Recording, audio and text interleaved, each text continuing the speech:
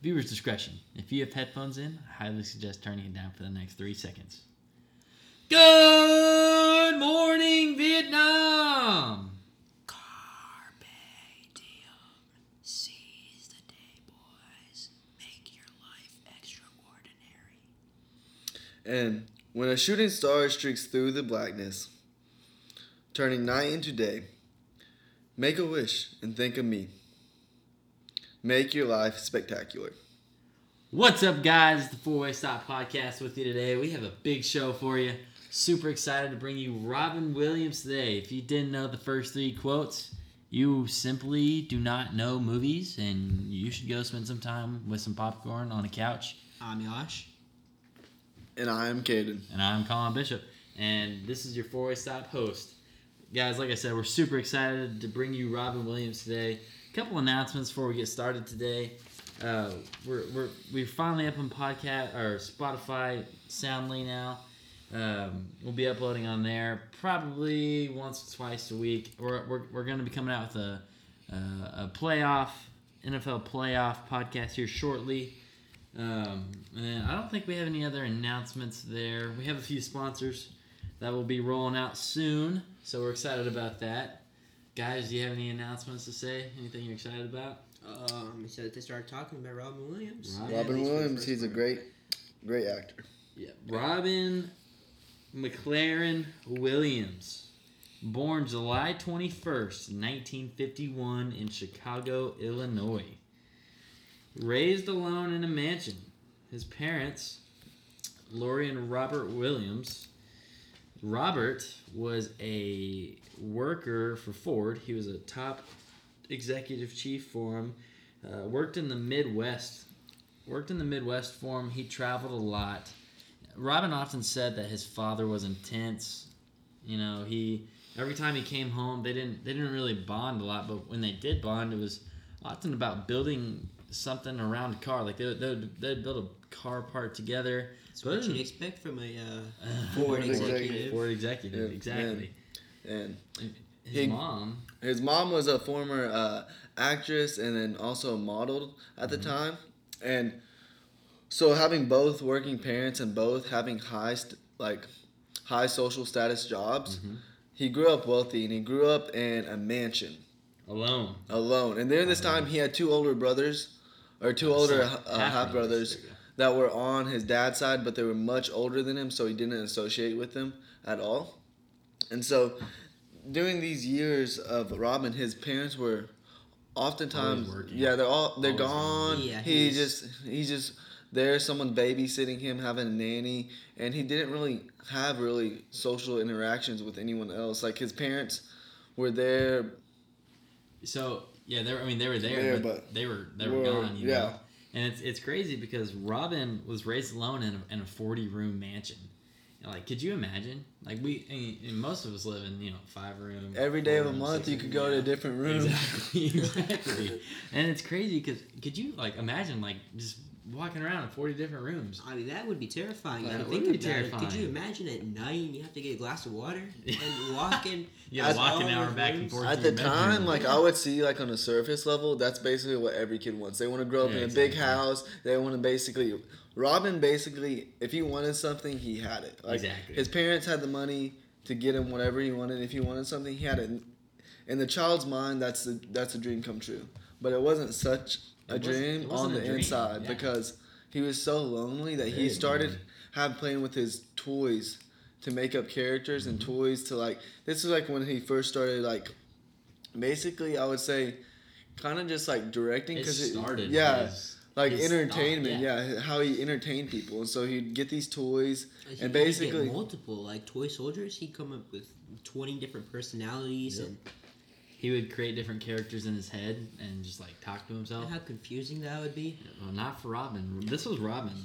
This explains this also is going to lead into who Robin Williams was later on in life.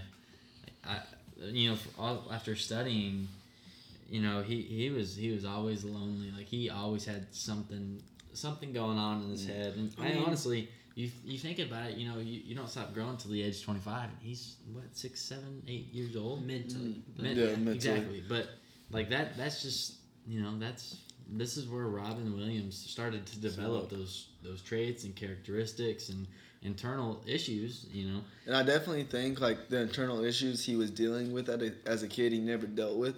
He never dealt with it. And I felt like you could, like, once we go on the podcast, you'll clearly see that at the end of his life, because playing with these toys, directing them, basically replaying battle scenes that have happened in history. He did all this to cope with his loneliness. He did all this to like help him feel like there was someone actually there with him. He made characters to feel like there was someone actually there with him when there really wasn't. And so I felt like he never dealt with those issues. Mm-hmm. So skipping to the 6th grade, he talked about how this was the hardest year of his life. And he said that students normally would make fun of him. They would call him names, and he said that this is kind of the moment in his life where he switched to comedy as his defense mechanism. Like obviously that hurt him as a person, already being lonely. And then could you imagine going to school and then be like, no one likes you. No one likes you. They're calling you names, calling you weird, and from a child's perspective, that's hard to take in, because like as a child you want to have friends, you want people to like you, you want to be, because then like if you don't have those people to like you, you feel like there's something wrong with you. Exactly. And like at the time, like he went home most days crying after just constant name calling and constant physical harassment. He didn't know how to handle it, and like as a kid it's just kind of thrown into like an oddball, since he never had that personal relationship with his parents, that he couldn't really build that personal relationship with his friends, and even he didn't even know how to handle that. Here's a crazy part too. I'm sure everyone knows Dead Poets Society. I think that's the second quote that we got Carpe Diem from. Yep. Shout out Miss Stevens letting us watch that sophomore year. She should let us watch it again. Miss Stevens, you're listening to this? Yes, let us watch it. Anyway, so get this. So he mostly went to private schools with all males, and so it almost replicates what Dead Poets Society is. Like it's an all male school. It's strict.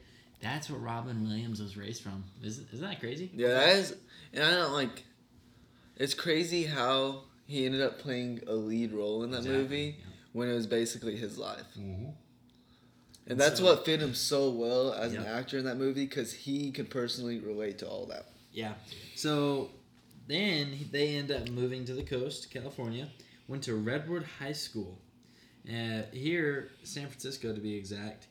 His world changed, He went from, strict, uptight to relaxing. It's the big hippie movement. Yeah. Hippie! He was in Detroit, and now he's in California.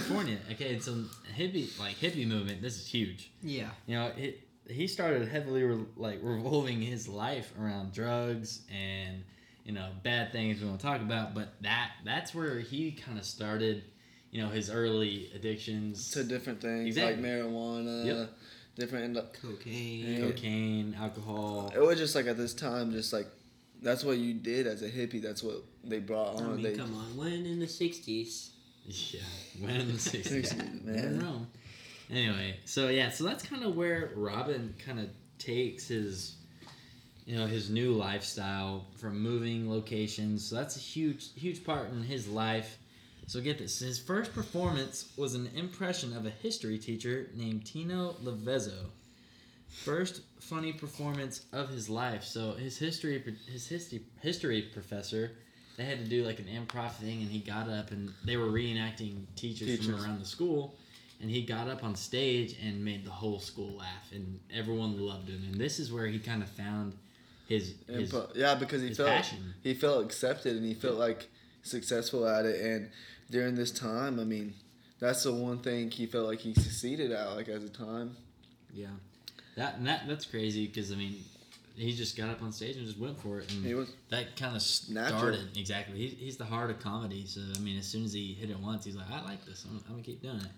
So, also at the time, Robin got involved into wrestling, soccer, and he was proven to be accepted. Like he was a successful athlete, but he always showed that he had a bigger passion for improv. He showed that's what he loved doing. Improv, and you'll see that whenever he takes off to college.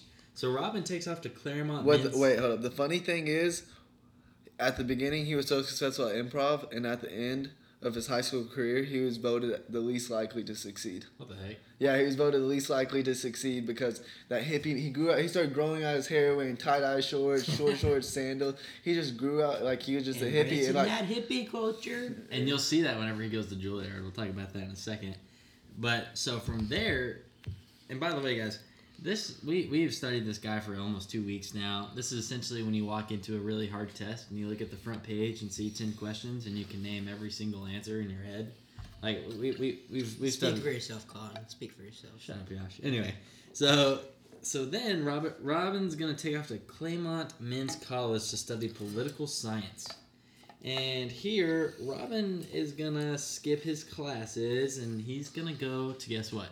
Improv class. Or that. Yeah, Josh, do your research. Okay. Sorry. Anyway, so this was Claymont is actually an all men's college. Pitzer was the only class with females, and this was the improv class. So, Robin's chasing women. And, Jason Tail. and he also finds improv. And there you go. So yeah, he skips his classes, and his dad's like, "I'm not paying for your school if you're gonna, skip your classes and go to improv." And from there, he goes back to Morin, I believe. Mm-hmm. He community theater. Yeah, college. he gets involved in a community theater college, and during those classes, he would improvise a lot. And this kind of started building more of like educated improvise and being able to basically stand up there and improv in a more educated and more entertaining way. Yep. So just like, anything, football or anything, you don't just naturally go out there and just be good at it. You have to practice. He loved improv. Improv was his first love in acting, and so from his theater college, he wound up at Juilliard on a full scholarship. Mm-hmm. And get this, he was there was 2 people, and he was placed in the advanced part of his classes. Yeah, and this was in 1973. Gotcha. And he was also, the other person was the future Superman actor, Christopher Reeve. Wow, I didn't know Yeah, that. he was, the two of them, and really, Williams said at the beginning, like, he said, Christopher Reeve got accepted to this because he was handsome. He was good looking, he's extremely handsome, That's extremely good looking, Remember and him, Robin Williams got accepted because of his talent. He was of so his funny. He was so Yeah. funny. He He was could make up entertaining. characters. He was And great. so there was 2 different separate people. You Mm-hmm. have someone that is handsome, probably really, I would say, confidence, kind of like feels like bold. Bold, What yeah. Superman was. That's what Exactly. Superman was, and he fit Superman. But They were polar opposites. Exactly. If you would But they worked together. They were great together. They were they were, Until and Robin 2004. said closer than brothers. Closer than brothers. They were closer Exactly. So that kind of taking back to the hippie movement, on Robin's first day to Juilliard, he wears sandals and shorts in New York Not City. something you did at Juilliard. I Juilliard. don't believe so. So that was kind of funny. And he talked like Christopher stated that he talked a minute a mile. Yeah. Or a mile a minute. But he just basically showed so much energy, so much passion, so much just who he is, the entertainer. He couldn't contain it in himself, and so I felt like he had to let it out. And this was the one thing he could do. You can see that in like clips, like watching a lot of Robin's early improv clips. You can see this man was genuinely talented in speaking and. Watch the videos of him in the comedy club. It's great. Yeah, it's great. So, junior year, Robin drops out. Drops out. The school is like, we can't do anything else for you. Are so advanced. Right. So he's gonna go, I think, back to California, I believe. But before this, he spent some time in Central Park as a mime. Oh yeah, he did. I totally forgot about And one of the funny things is like during this time, at this school, colleges are pushing you, get degree, get degree. His instructor told Robin that he was a genius who is not being properly served at the moment. Like in Juilliard. In Juilliard. The biggest, Acting most school. known acting school. Robin Williams was too good for this school. This is what one of his instructors said. So, like, what do you do after that? Like, what do you, like... I'm going to pack my bags and head on back down. That's like going to Harvard, and then the Harvard professor is telling you that they can't teach you anything. Yeah, Like, what are you supposed to do then? Goodwill Hunting. Matt Damon. Anyway, just watch that movie. Good Anyway, movie. so from there he's gonna go back to San Francisco, California area, and from here he's gonna fill in as a bartender as well as this is where his improv performances really pick up. His first gig was at Holy City Zoo. Yep. The early sets were frantic, border on psychotic, kind of just like no one has seen anything like Robin Williams. There hasn't been a Robin Williams, and there probably will never be a Robin Williams. So when he came into these crowds of people, it was just something new, something just like Everyone loved him. everyone loved him. He was unique. He's the heart of comedy. Like no one will. And guess I looked up top 10 actors from just ever. Robin Williams was on 5 of those lists. I mean, I looked He at. should have been on 8. more. He should have. Exactly. That's how big. You got to think about how many actors there are in the world. Robin Williams is top tier. Robin Williams is the heart of comedy. Like I Definitely. said. Get this on the opening night of one of his improv performances. It's an opening performance. There's 300 people there. Robin Williams is standing on stage, and the mics go out. Okay. And he's like, don't worry, I got this. Robin he starts Williams walking through the aisles. walking through the aisles, and just puts on a show. Everyone loves it. You know, the mics don't come back on, and Robin kills it. The sold out audience. Robin Kills it. Amazing. His early stand-up was influenced by the likes of Lenny Bruce, Peter Sellers, and Jonathan Winters. And he was just, man, he was crazy. He just had all this pent-up energy. That's why he was able to sell out with all the soundboards going. When they didn't work, he was able to put on a show because he had all this energy. Mm-hmm. And a quote from Robbins is, "See, the problem is that God gives men a brain and a penis, and only enough blood to run one at a time." So like, I love that quote. So I mean, at the time, you could clearly see Robin was. You could clearly see that That's from Robin. hilarious. He loved. I mean, he said this, and because he knew the crowd would react. He knew like how we reacted, we'd be funny. He knew how to get reactions out of crowds. Let me match your quote from Robin Williams. My uncle actually sent me this. Robin Williams says, "Everyone you meet is fighting a battle you know nothing about. Be kind always." And we'll get into that a little bit later, but you know, Robin Williams was such an inspirational guy. It was just crazy. He's great. So we'll go into that in a bit, but we're gonna keep talking about this. So you know, with his performances, it was great. But then you know, when he was done, it was kind of like he's lonely. It's back to that. And so Bennett Trammer was a writer for Robin's stand-up. And, you know, essentially that's like having a backup hitter for Barry Bonds. You essentially don't need one. So, I mean, Bennett Trammer was never really working, essentially. But, you know, oftentimes Bennett Trammer and Robin would be together, and Robin would introduce Bennett as his best friend. And Bennett would say, like, later on, you know, after Robin's passing, he would say Robin needed that. Robin needed that friend in his life. And Bennett was that guy for him, you know, for through the 70s and early 80s. But that was his best friend for 10 years. So, and I definitely think it kept him stable at the time, especially because he stated that he found out very soon that stand-up is stressful. It comes with a high and then ends with a low. Yep. And that's just how it was. It felt like when he was doing stand-up, it was very high. He was on a high, just happy, just full of energy. And then after stand-up, he went and he was super low. Mm-hmm. He was just super low. And I felt like this was a constant pattern, which just caused a bunch of stress, realizing like, man, why can't I always be on this high? Yeah. And so he's also a part-time bartender, like I said. So he's seeing another comedian, which he's living with at the time, and he's at a show with his friends, and they're like, "Well, are you gonna tell this comedian girl you're living with that you have another girlfriend?" He's like, "Nah, what are you talking about?" Anyway, they get back to the apartment together, and the girl's like, "Hey, do you have another girlfriend? Like, it's okay, like, it's fine." And so not like, something yes. you would expect. Exactly. So Robin takes off, and he meets Valerie Velarde. This is his first of 3 marriages, but this was his wife that he met at the bar, and they were married in June of 1978. So that's going to be his first wife, who he eventually has his first son with, which we'll get into in a second. But this is when he gets his first big chance on live TV. Happy Days.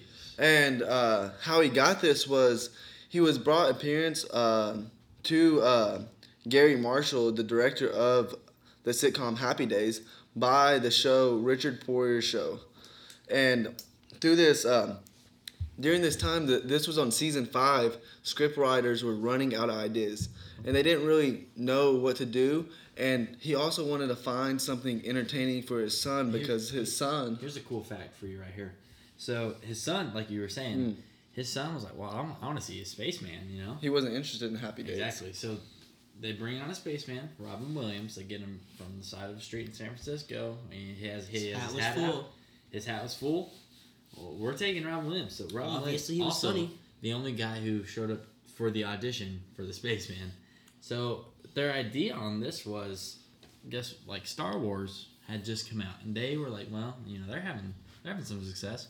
So there's some space. So let's get something from them. So they take a spaceman, and there you go. Robin Williams takes off. It was kind of funny. I don't really know a lot about Happy Days, but they basically did that episode with Robin Williams about the guy having a dream of going into space and meeting Mork, and that's like that's kind of like his character, and meeting Kim. And it was kind of funny how, and then he found out it was just a dream, and then eventually they made their own spin-off. That's right. Of Mork and Mindy. They got on the fall channel of ABC, Mork and Mindy, and this is So this is where this is where he himself gets his first Golden Globe. That was like I said, because of the recent success of Star Wars. You know, they wanted to bring in Spaceman, like I said. So from here, this is when he gets like his first low-budget comedy film. August 3rd, 1977, out comes Can I Do It Till I Need Glasses? And that's kind of Robin's first, movie. And this is his first thing, So, and then we're going to skip to January 1980. He gets his first starring role in Popeye. Popeye eating the spinach, swell muscles. That's Robin Williams, apparently. So from there, and listen, guys, during this time, Robin Williams, he was still on his addictions from his hippie movements. Mm-hmm. He drank, he smoked, he did cocaine. And I definitely, he made this statement when he was performing. He said, "Do I perform sometimes in a manic style? Yes. Am I manic all the time? No. Do I get sad? Oh, yeah. Does it hit me hard?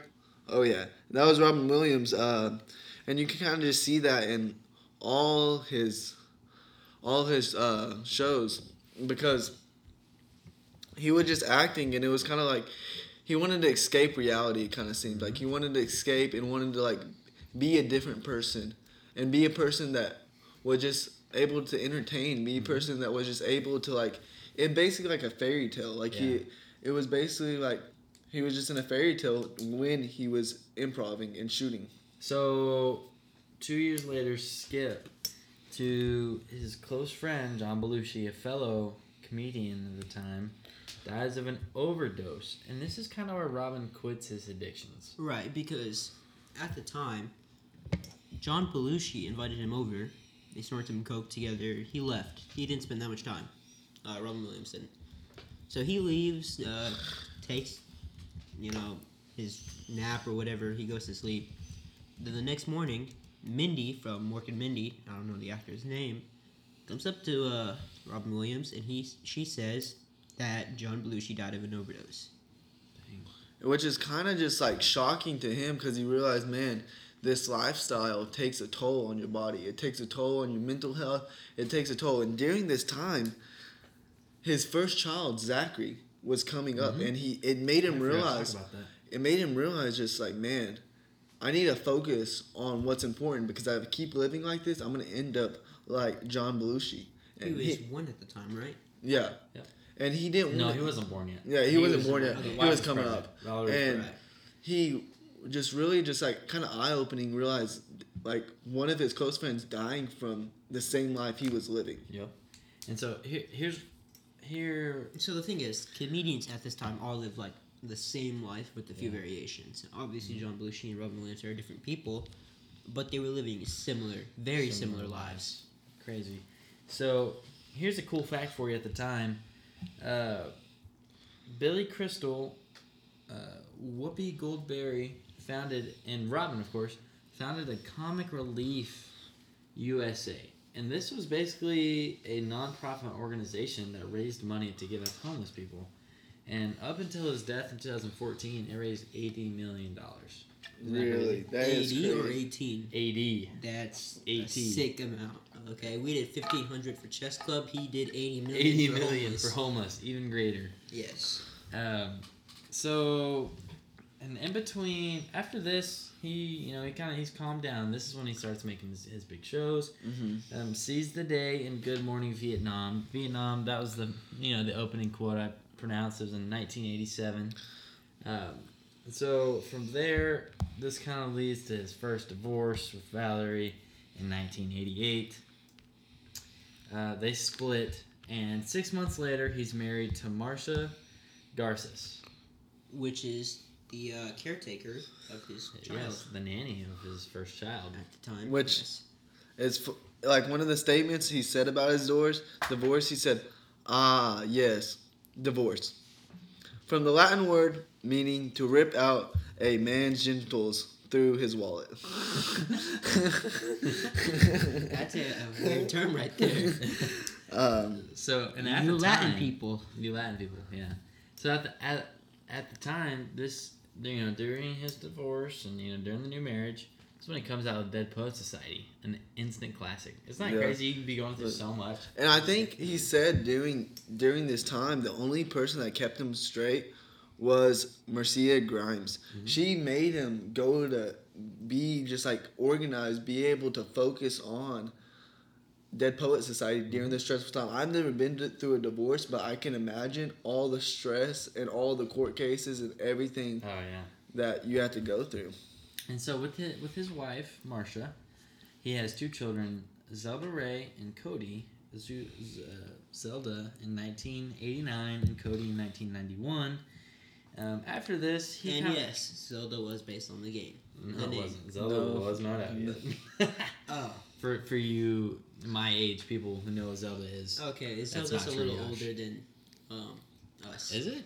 I think it is. Yeah, it definitely. is. Well, I don't do my research on that. Okay. So from after this, he gets into the famous roles of Aladdin and Good Will Hunting. But Aladdin, he did not Yeah. want to have a big role. The thing in about this, he told Disney that he didn't want to be 25% of his of Aladdin could not be used on commercials. He didn't want his name in the credit scenes. They couldn't use his voice in toys. They couldn't use his couldn't voice do or anything. They basically just could use the only thing they could use. They couldn't credit him because he was doing another big film, Good Will's Hunting, during this time. The only thing they could use was his voice in the movie. They couldn't say who was acting, and because he didn't think at the time was gonna be a big hit. He just thought, oh, it's just gonna be another movie that kids listen to, and not really adults or anything people find interesting.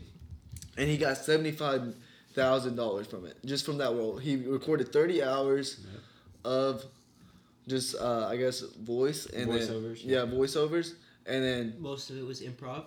most of it was improv, and they only used a certain amount of it, and then that's all we did. Fact. So the animations were made after he did his lines, and also Really? yes, and to Wow. get him on board, they would take clips of him in a comedy club and animate them. Whoa. So that's what crazy. convinced them to. So, and then after this, he comes out with Good Will Hunting, which is the movie I decided to watch after Miss Piper told me to watch it. Says the best movie ever. And this is a fantastic movie. He's a teacher, I believe, and he helps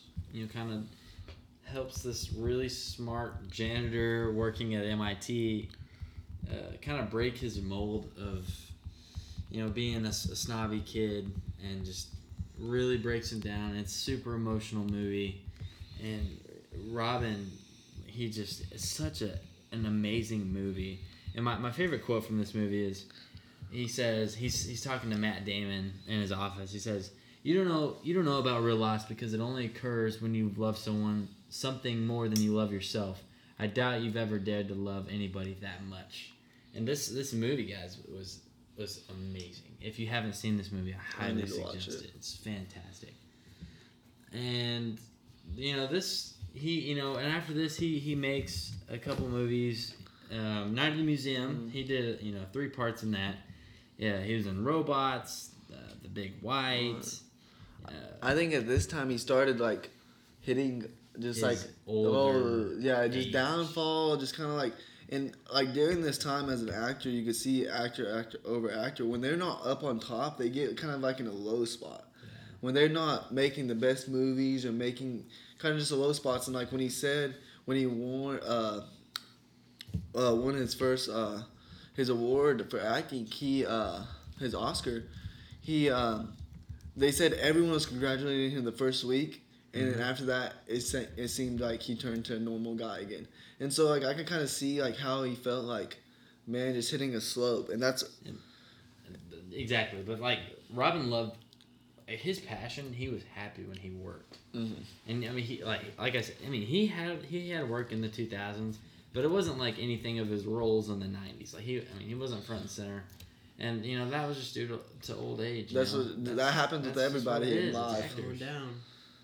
And that's just how it is. And so, in 2008 or 2010, I believe, he gets divorced from his second wife, Marcia. Which I think it was just Marcia ends up leaving him because they were unable to handle Robin's relapse. This is the time he relapsed because I felt like he wasn't getting the satisfaction he wanted from his movies, his acting career. He wasn't getting the satisfaction from it, and kind of just made him feel like the only thing he could turn to was drugs and alcohol. Exactly. Well, I don't think he was. I meant to say he in one of his movies in 2003, he was forced to drink in one of the movies, and that picked him back up. Yes. That's where he started his addictions back, and also the time he's facing depression and not being at the top of the acting, the star roles, and so he's gonna do that to deal with it. Mm-hmm. So this is where his addictions pick back up. And Robin faced a deep depression. Financial problems towards the end of his life were a big deal. He was in debt. He sold everything. Yeah. So then he gets married to Susan Schneider. And this is his wife that's with him, until the day he passes. Mm-hmm. And she was a graphic designer at the time. That's cool. Yeah, so Susan... Well, and he met her while recovering from a heart operation in 2009. In 2009, he had a heart surgery. And also, just to go back on Robin's addiction, what he said, cocaine is God's way of telling you you are making too much money. Robin Williams. That is very understandable. So, Josh, what? So, you guys didn't hear anything? Forget about what we just heard? What? Yeah, forget about that. Yep. So, in 2013, people start realizing there's problems. They go to a doctor's office, and he's diagnosed with early stage Parkinson's disease, which we find out later on is false. It's Lewy body disease. Diagnosed with something else. But from this, they're like, okay, well, we're gonna start you on medications, Robin. Like, you're gonna be fine. You're gonna have a good 10, 12 years, and Robin didn't. He was at peace with it. He didn't believe that it would hurt his acting career, and over time, and so he was actually at the time filming Night at the Museum 3. Director Sean Levy has a fantastic interview with 60 Minutes show. You guys should totally check it out. It was great. It was the first time he had publicly kind of came out with Robin Williams' last movie.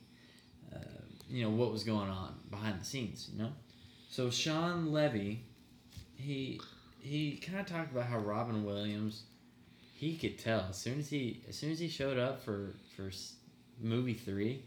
He was like, what's going on with Robin? Like, everyone realized this. And during the time, he moved away from his wife.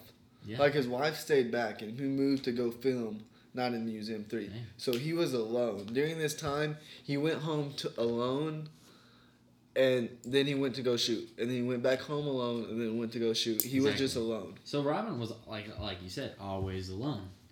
But yeah, like I said, Sean always talked about, like, he couldn't remember the lines, and he couldn't put actions match with his words. And basically, like, Robin really struggled in this movie, and everyone saw it. Like, it wasn't just Sean, it was everyone. And Robin would call Sean late at night, like 2 a.m., 4 a.m., and be like, Sean, can you even use any of this stuff? Like, is it all just terrible? And this shows Robin Mental state. He stayed up. He stayed up. And one of the things that was with Parkinson's, which it wasn't this, it was paranoia. Like, he was paranoid that his work was bad. Which I think eventually they found out after his death he was diagnosed with Lewy body disease. But Parkinson's and Lewy body disease have very similar starts at the beginning. It's very similar, and it just affects the chemicals in the brain, and it changes in turn can lead with problem with thinking, movement, behavior, and mood. And at this time, he was taking this medicine for this disease he didn't even have that wasn't helping. Wasn't helping him.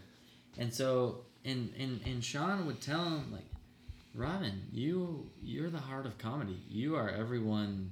You are everything to this world. Like, you have inspired millions of people. I believe in you. Your work is amazing. And he tried to reassure Robin, you know.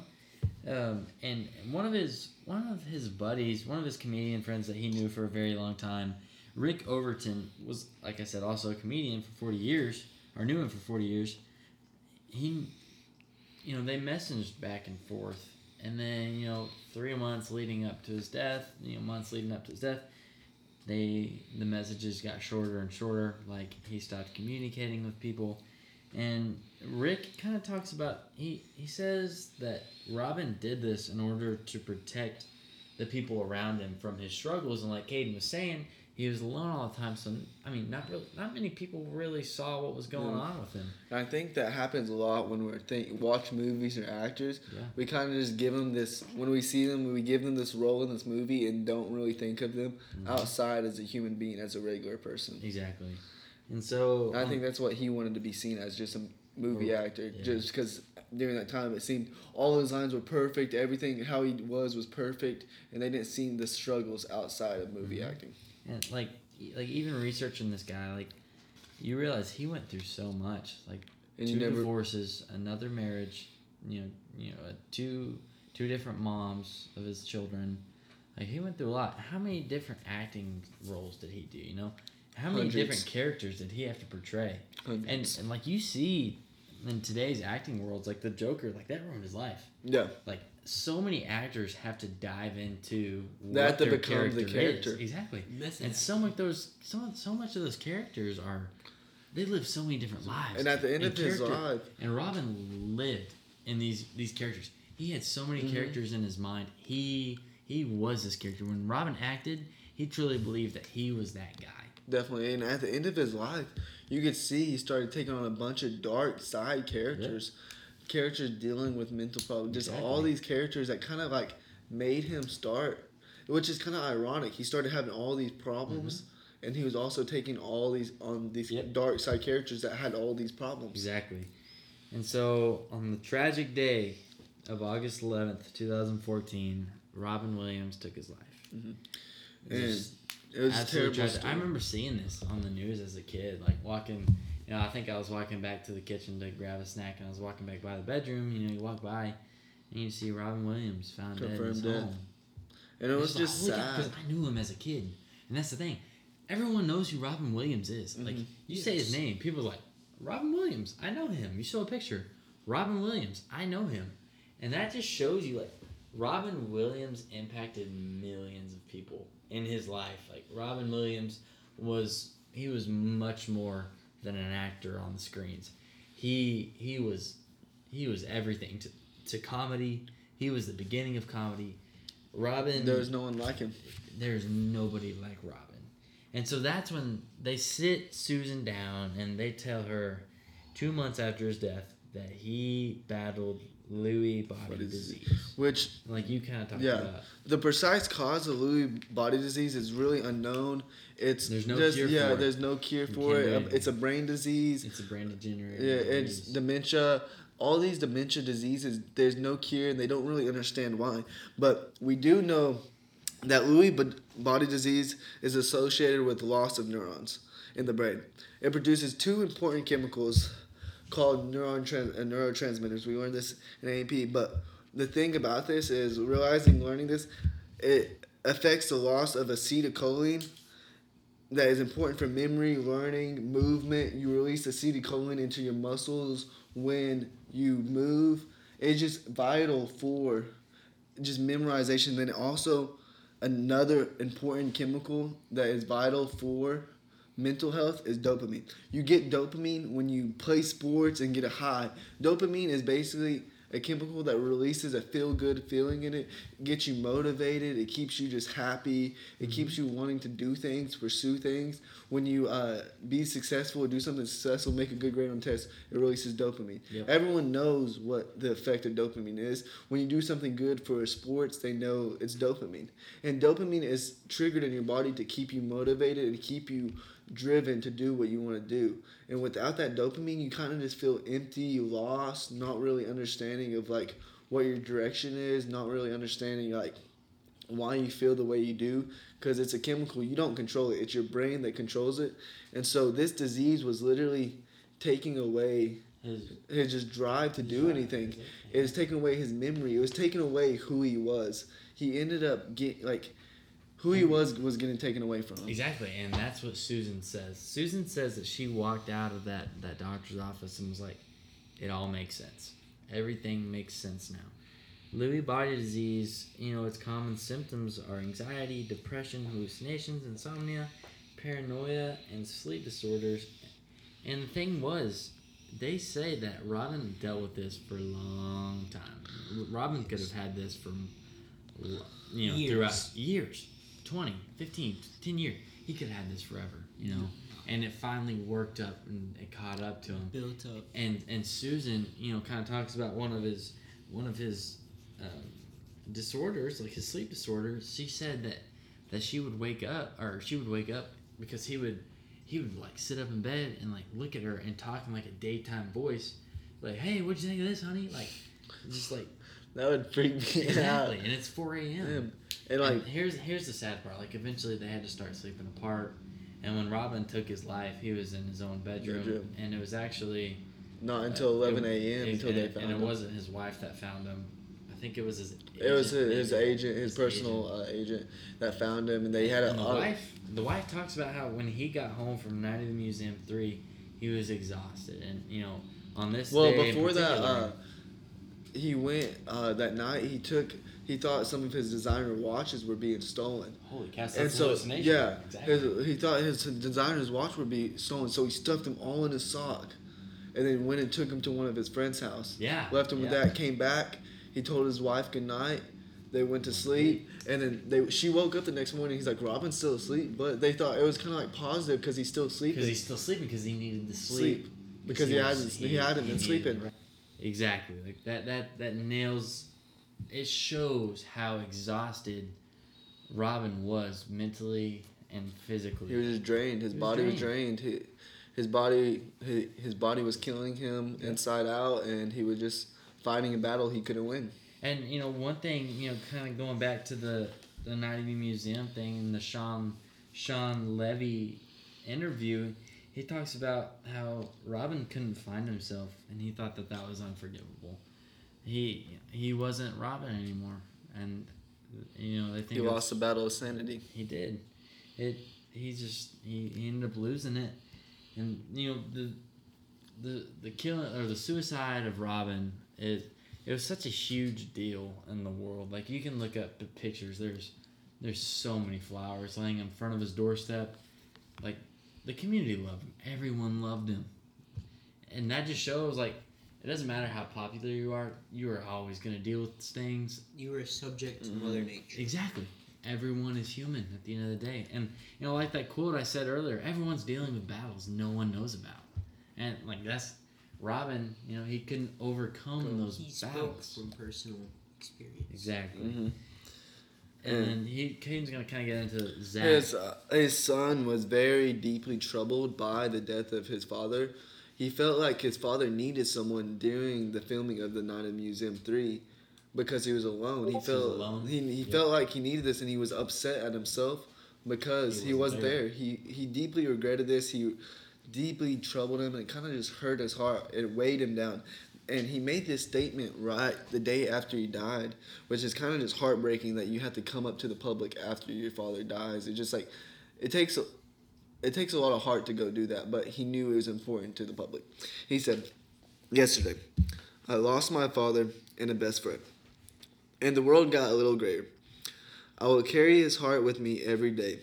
I would ask those that loved him to remember him by being as gentle, kind, and as generous as he would be, seeking to bring joy to the world as he saw it."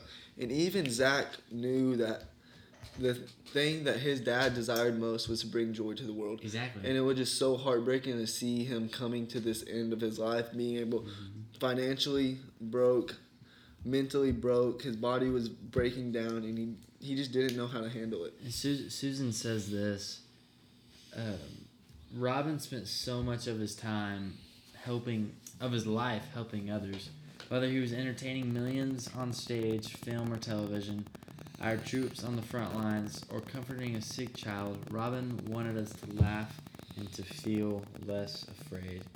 And everyone out there listening, Robin had a tragic ending to his life, but that does not decide who Robin was to this world. Robin was much more. Robin will live on forever. He is instant classics. Everyone, like I said, everyone knows who Robin is. Robin will forever have a lasting impact on this world for what he did, not only in the movie side of things, but for what he did for the people watching it. He created happiness, and that's something people chase in today's world that Robin created. That's what makes Robin the best comedic top 10 actor of all time. Definitely. And Robin lives on. He will always his movies will live on. The person he was will live on. The actor he was will live on. And he will be remembered for being this entertainer, great comedian, just kind of... Mrs. Doubtfire, Miss Latham's freshman year. Dead Man Society. It's just going to be... Dead Society, sorry. It's just going to be... He left a mark on this world that was positive, and left a mark that inspired people. Yeah. 80 million. Exactly. Yeah, he left a mark inspiring people to just seek joy, to seek what their passion was. He didn't have a backup plan. He knew what he wanted to pursue. And I'm kind of gonna get into this a little bit. If you need help, like Robin wasn't able to express that he needed help. He kept it in. If you need help, please reach out. People love you. I promise. There is somebody out there willing to listen to you. I've asked for help myself. I know these two have probably asked for help themselves. Like there's people you can call. There's hotlines you can text. Hello to 7741741. Like you can text them. You can get help. Talk to us. Most of you are at Children's High. Exactly. We're at Children's High. I promise. We will sit down and talk to you. Like guys, I like Robin said, everyone goes through battles that no one knows about, and that's one thing. Looking from my own perspective, you look at every person you walk by on an everyday basis, you have no idea what's going on. You truly don't. And that's why, Robin says, be kind. Be kind in this world because there is so much going on that you have no idea about. And, that's kind of going to conclude our podcast today. And I think this episode was a big episode for us. It was definitely explaining the life. Heartfelt. Very heartfelt. I was watching the documentaries and videos, and I was crying because Robin Williams was such a freaking good character. He was such a good person in life, but just knowing that he had so many issues, it just makes you hurt because when you saw him on screen, he was so happy. his smile was contagious, and just knowing that his life ended so tragically, it hurts your heart. It does. Definitely. And I'll end it on a positive note. Yeah. Robin Williams said, sometimes over things that I did. He was talking about things like he kind of like that hurt him. He said, movies that didn't turn out very well, you go, why did you do that? But in the end, I can't regret them because I met amazing people. There was always something that was worth it. Robin Williams.